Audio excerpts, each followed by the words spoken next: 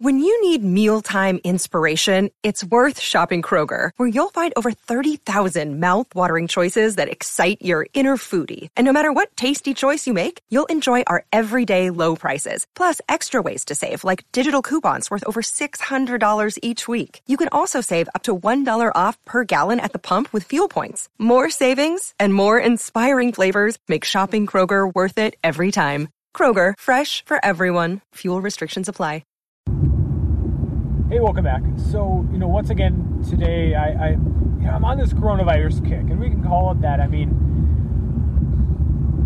the reasons for why I keep talking about this COVID-19 virus, I mean, it's really twofold. First of all, I find it interesting, and this is my podcast, and maybe that should be enough. Now I understand, I also need to pay attention to what you guys want to hear, but, that should be enough. I like it. But I also think that in terms of economic importance to the economy, to markets, financial system, and of course even precious metals, getting back to sort of the root of this channel, it's hugely important. I mean, we have to understand that this COVID-19 has the potential to be one of the defining series of events of at least our generation, maybe of the decade, right? This is far different than SARS.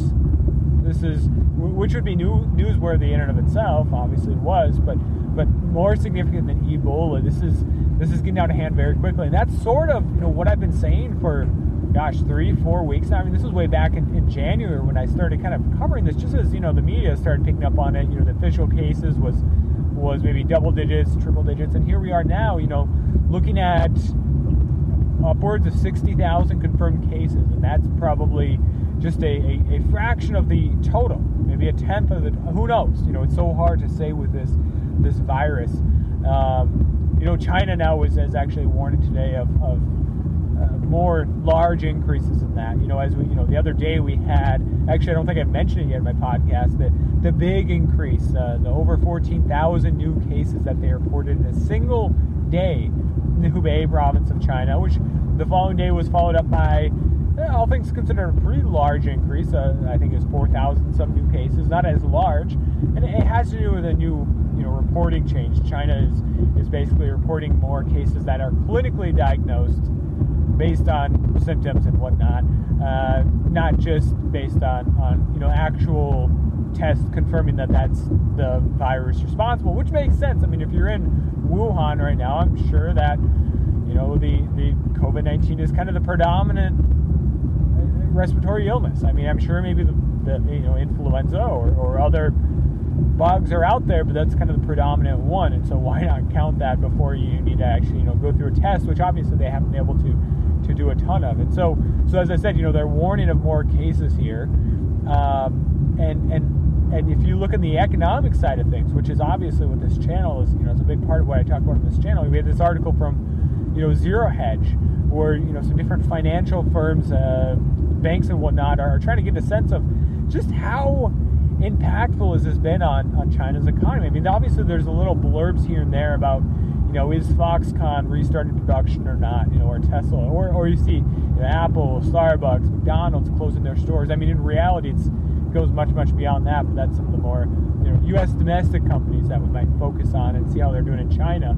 Well, what this, some of these firms, I forget exactly, if it was Morgan Stanley or, I don't have it off the top of my head right now, and they were looking at some of this different data on the ground. For example, they look at emissions year over year and look at where they're at, and by all accounts, I mean, emissions right now, which should be a pretty good proxy for transportation, for manufacturing, for electrical usage and whatnot. I mean, it's like anywhere from 50 to 80% off of the normal, right? We're only seeing the amount that it is, it's only 20 to 50% of normal, meaning it has dropped by anywhere from 50 to 80%, right? And so that's not just industrial production, that's transportation, mass transit, and cars, and all the different things that go into the society and the manufacturing powerhouse that is China. And they look at various cities, whether it's Wuhan or Shanghai or Beijing, right? They even look at traffic levels, which are drastically lower. I mean, even in Hong Kong, where this isn't as bad and the response hasn't been as severe in terms of quarantines and shutting down society and travel in public, even then, it's still off from its normals year over year. I mean, it's really crazy. I mean, if that's actually representative, if we're looking at a 50% drop in economic activity, I mean, thus far, if this ended tomorrow, that'd be pretty significant. China's GDP would take actually a really significant hit in quarter one and over the entire year. That might be a couple, tenths of a point. But this isn't ending tomorrow. This is going on for many, indefinitely, many weeks, months into the future. I've seen a lot of warnings lately about how this is likely going to become a issue worldwide for months, even years to come. Some have predicted that this is going to be akin to the new, seasonal flu, that it's going to, come back, seasonally every 9 months, around that fall, winter, and springtime, and then it's going to go away again. And then this is, so many people have been saying this isn't this isn't as bad as the flu. I mean, look how many people the flu kills. And that's just really intellectually dishonest. I mean, yes, the flu kills a lot of people, but for you and I, and I don't know who you are, but for me, I guess I should say, a relatively healthy 20-something. I mean, which one is more likely to kill me when it, if I were to contract it? It'd be the COVID-19, obviously. Right? Now, yes, I mean, the flu, even if we go by official numbers, who knows? I mean, this COVID-19 may have actually surpassed those numbers for the flu in terms of death toll this year, but if we go by official numbers, it hasn't hit that yet. But also there's been far fewer cases. I saw a study, recent study that came out today looking at something like 4,000 cases, over 4,000 cases. And the R0 for it was actually pretty significant. It was in the anywhere from 2 to 4 range. I don't have the numbers in front of me to quote them. But the case fatality rate, the death rate, was slightly higher than 3%. Now, who knows? There's always been a bit of error in that. First of all, this came out of China. You can maybe put a question mark on not only their numbers, but sometimes maybe some of their academia, right? Toe the party line. But a little over 3% case fatality rate, does that take into account things like asymptomatic or mild cases? Maybe, maybe not. So even if we lower it to 2%, even 1%, that is still pretty significant. I mean, 1% of the world's population, we're talking 7 billion. We're still talking, 70 million deaths. Somebody check my math on that. And if it's 2%, you can double that. Right now, obviously, it's probably not going to affect every single soul on planet Earth, or at least hopefully not. But if it gets halfway there, I mean, 35 million deaths, that is a lot. Plus, on top of that, you have likely quite a bit of people that are going to deal with long-standing issues because of this. A lot of people are going to be hospitalized for many days or weeks. Very high severity rate, high severity of the illness, the rate of individuals that need to be hospitalized or placed in the ICU. I mean, this is not the flu. This is much more serious, and I think that the measures that China is taking and other countries have or eventually will take, they're justified. The other risk with something like this, just like with the influenza, is the risk for mutation. You look at the seasonal flu. Each year they essentially have to come up with a different vaccine to do their best, and sometimes even then they get it wrong, but to match, the strain that's currently in circulation. So, I mean, of course, if we get a virus for this coronavirus, for this COVID-19, that's probably going to be updated. I don't know how unstable this virus is compared to influenza, but that would make sense to me. I don't know. Maybe influenza is more likely to change over time, to mutate. I don't know. But the other thing with that is that it can mutate to become more lethal, more transmissive, and sometimes, less, but if we're thinking about this microevolution, this transmissibility, it's more likely to increase because the less transmissible virus is probably not going to. And the other thing about this is, again, I'm not a virologist, but in theory, if you have more cases of this globally, if we're moving into tens of thousands, hundreds of thousands, millions, tens of millions, hundreds of millions of cases of this COVID-19, that's more opportunities for it to mutate into something more transmissive and or something more lethal. Again, it can go the other way as well. But more opportunities for this to become, go from bad to worse. The other thing I wanted to talk about was, in Africa. This is something I've been talking about for a while now, between Africa, places like India, Vietnam, Indonesia, South America. Very low to no case count in some of those areas. South America today, 0. India, very few. Vietnam, Indonesia, very few, all things considered. It'd be a different story if this was like, I don't know, Serbia or Estonia, right? But no, these are countries that are pretty close to and have good ties and a lot of travel to China, India, Thailand, Myanmar, Vietnam, Indonesia. A lot of travel, a lot of chances for this to transmit it. And in some places like Singapore, which is a large city but still fairly small compared to some of these countries, has, coming up on triple-digit numbers. I think it's 70-some cases last time I checked, or 50-some, And yet Vietnam, the entirety of Vietnam, has less than that. Now, of course, that's ultimately just their healthcare system missing a lot of these cases. In Africa, we finally have our very first case. In Egypt, right? And Egypt, it's not the epitome of the world healthcare system, but it doesn't surprise me that maybe Egypt or somewhere like maybe Tunisia, Morocco, South Africa, maybe a little bit more developed healthcare systems. That's kind of where I expect the first case to maybe be detected. But every day that passes in which we don't have detected cases in all of these sub-Saharan countries, that becomes all the more concerning for me. Because if you look at probabilities of this spreading, we see it spread to most Asian countries by now, most Southeast Asian, many European countries, United States, Australia. Probabilities, statistics would suggest that it has spread to most of these African countries as well. We just haven't detected it. Same thing goes for South and Central America. To my knowledge, no confirmed cases yet. Doesn't mean it's not there, that they've just been spared so far. I tend to highly doubt that. Again, we're just going off of probabilities. You'd think at least one case would have made it through. And one case truly is all it takes. It all starts from a patient 0 in the first place. And so who's that patient 0 for Mexico or for Brazil? And of course the R0 for this is huge.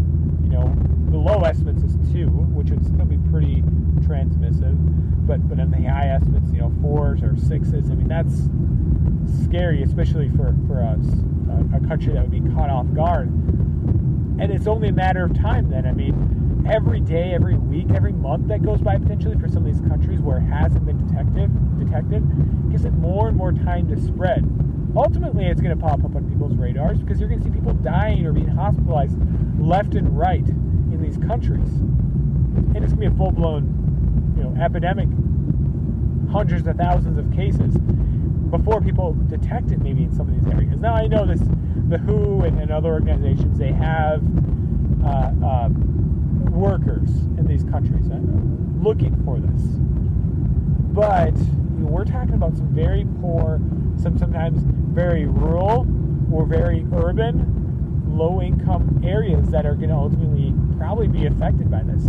The example I give is Democratic Republic of the Congo, a city like Kinshasa, right? Or Mumbai or New Delhi in India, or Jakarta in Indonesia. Those cities could really get it bad. Wuhan's a huge city, but by all accounts, it's I don't want to say there's no.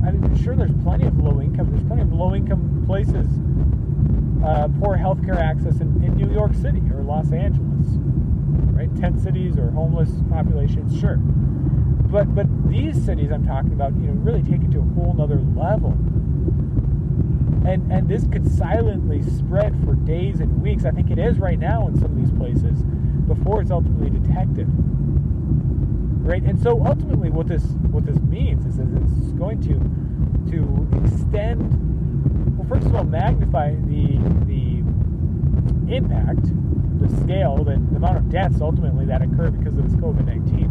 But it's also going to extend the period in which this is serious. I mean, let's say best case scenario, China's really crazy control methods bring down the case count, or at least the amount per day, and legitimately, not just based on their phony data or their manipulated data. Well, great, but that's just China. What happens when Southeast Asia has to do the same? What happens when countries which can't enforce those types of laws, again, like a Democratic Republic of the Congo? I mean, look how well they deal with something like Ebola, which is less transmissive, far more deadly, but may not pose as much of a threat as COVID-19 when or if it has arrived. I mean, how do those countries, Brazil, Mexico, handle an outbreak on the scale of what's going on right now in China? And what does that mean economically speaking? What that means is that A, those countries are going to have to shut down production one way or another, just like China has for the most part, really shut down economic, the whole economy is going to grind to a halt, just like in China, which has all of its add-on effects of affecting U.S. or European production, or Japanese, South Korean, Australian, etc. It's going to affect the oil price and all of that, but also it's going to allow for a whole population to become another potential source of outbreak in other countries. Let's say Mexico, well, it has a huge outbreak. Well, all of a sudden, I mean, Trump's immigration policies might look really good to a lot of people, even on the left. But beyond that, people are going to travel in and out of Mexico as long as there's not a full travel ban in place. And so the potential for all those individuals to then, once again, maybe recolonize this in an area where it's receding, wherever that might be, this COVID-19, that possibility arises, right? And then multiply Mexico by 10, 10 other countries that can act as a, you can call it endemic in some of those countries, or full-blown epidemic or pandemic or whatever the correct term is. In those countries, hundreds of thousands of cases, all of a sudden it becomes very easy for those cases to spread to other areas. And so you have all sorts of cases already where that's kind of happening. I brought up the case recently about how a woman had traveled to Thailand, I think, Vietnam, came back to South Korea with it.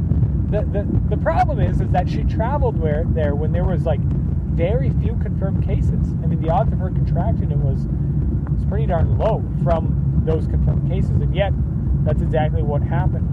We had a case recently, I forget where it was, but it was, I think, to Japan. Somebody had contracted it on a flight or on their way back from not Beijing, not Wuhan or Shanghai or anything like that, but from Hawaii, right? And so you ask yourself, what was the mechanism of that? Was somebody running around Hawaii sick? Or was it somebody on the plane from Hawaii? What? So there's all sorts of, and you see this, similar situations in Europe, UK, France, Germany.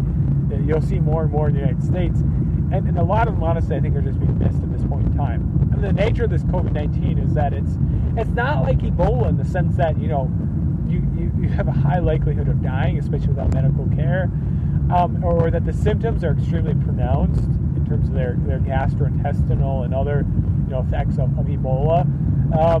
No, I mean, this could infect, theoretically, 100 people in a town of 10,000. And nobody would know until you get that first confirmed test back. Because in the meantime, they could chalk it up to the flu, and if it's not a positive test for the flu, maybe they'll say it's something else, right? Maybe it's an elderly population, maybe the first few deaths are elderly, and And it could just be, community-acquired pneumonia, whatever. Who knows what it is, and then ultimately they get that first.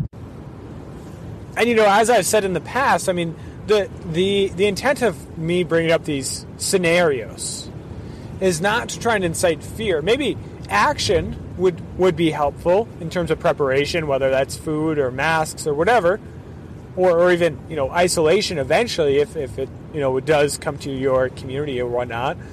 But it's more so to get you guys thinking. I mean, this is, as I said, this COVID-19 is not deadly enough to spark concern right away in terms of if it enters your country, your county, your community, right? It's going to take many cases, I think, in many of these areas before healthcare workers and whatnot realize that it's even present. So, anyways, I hope you guys have a good weekend.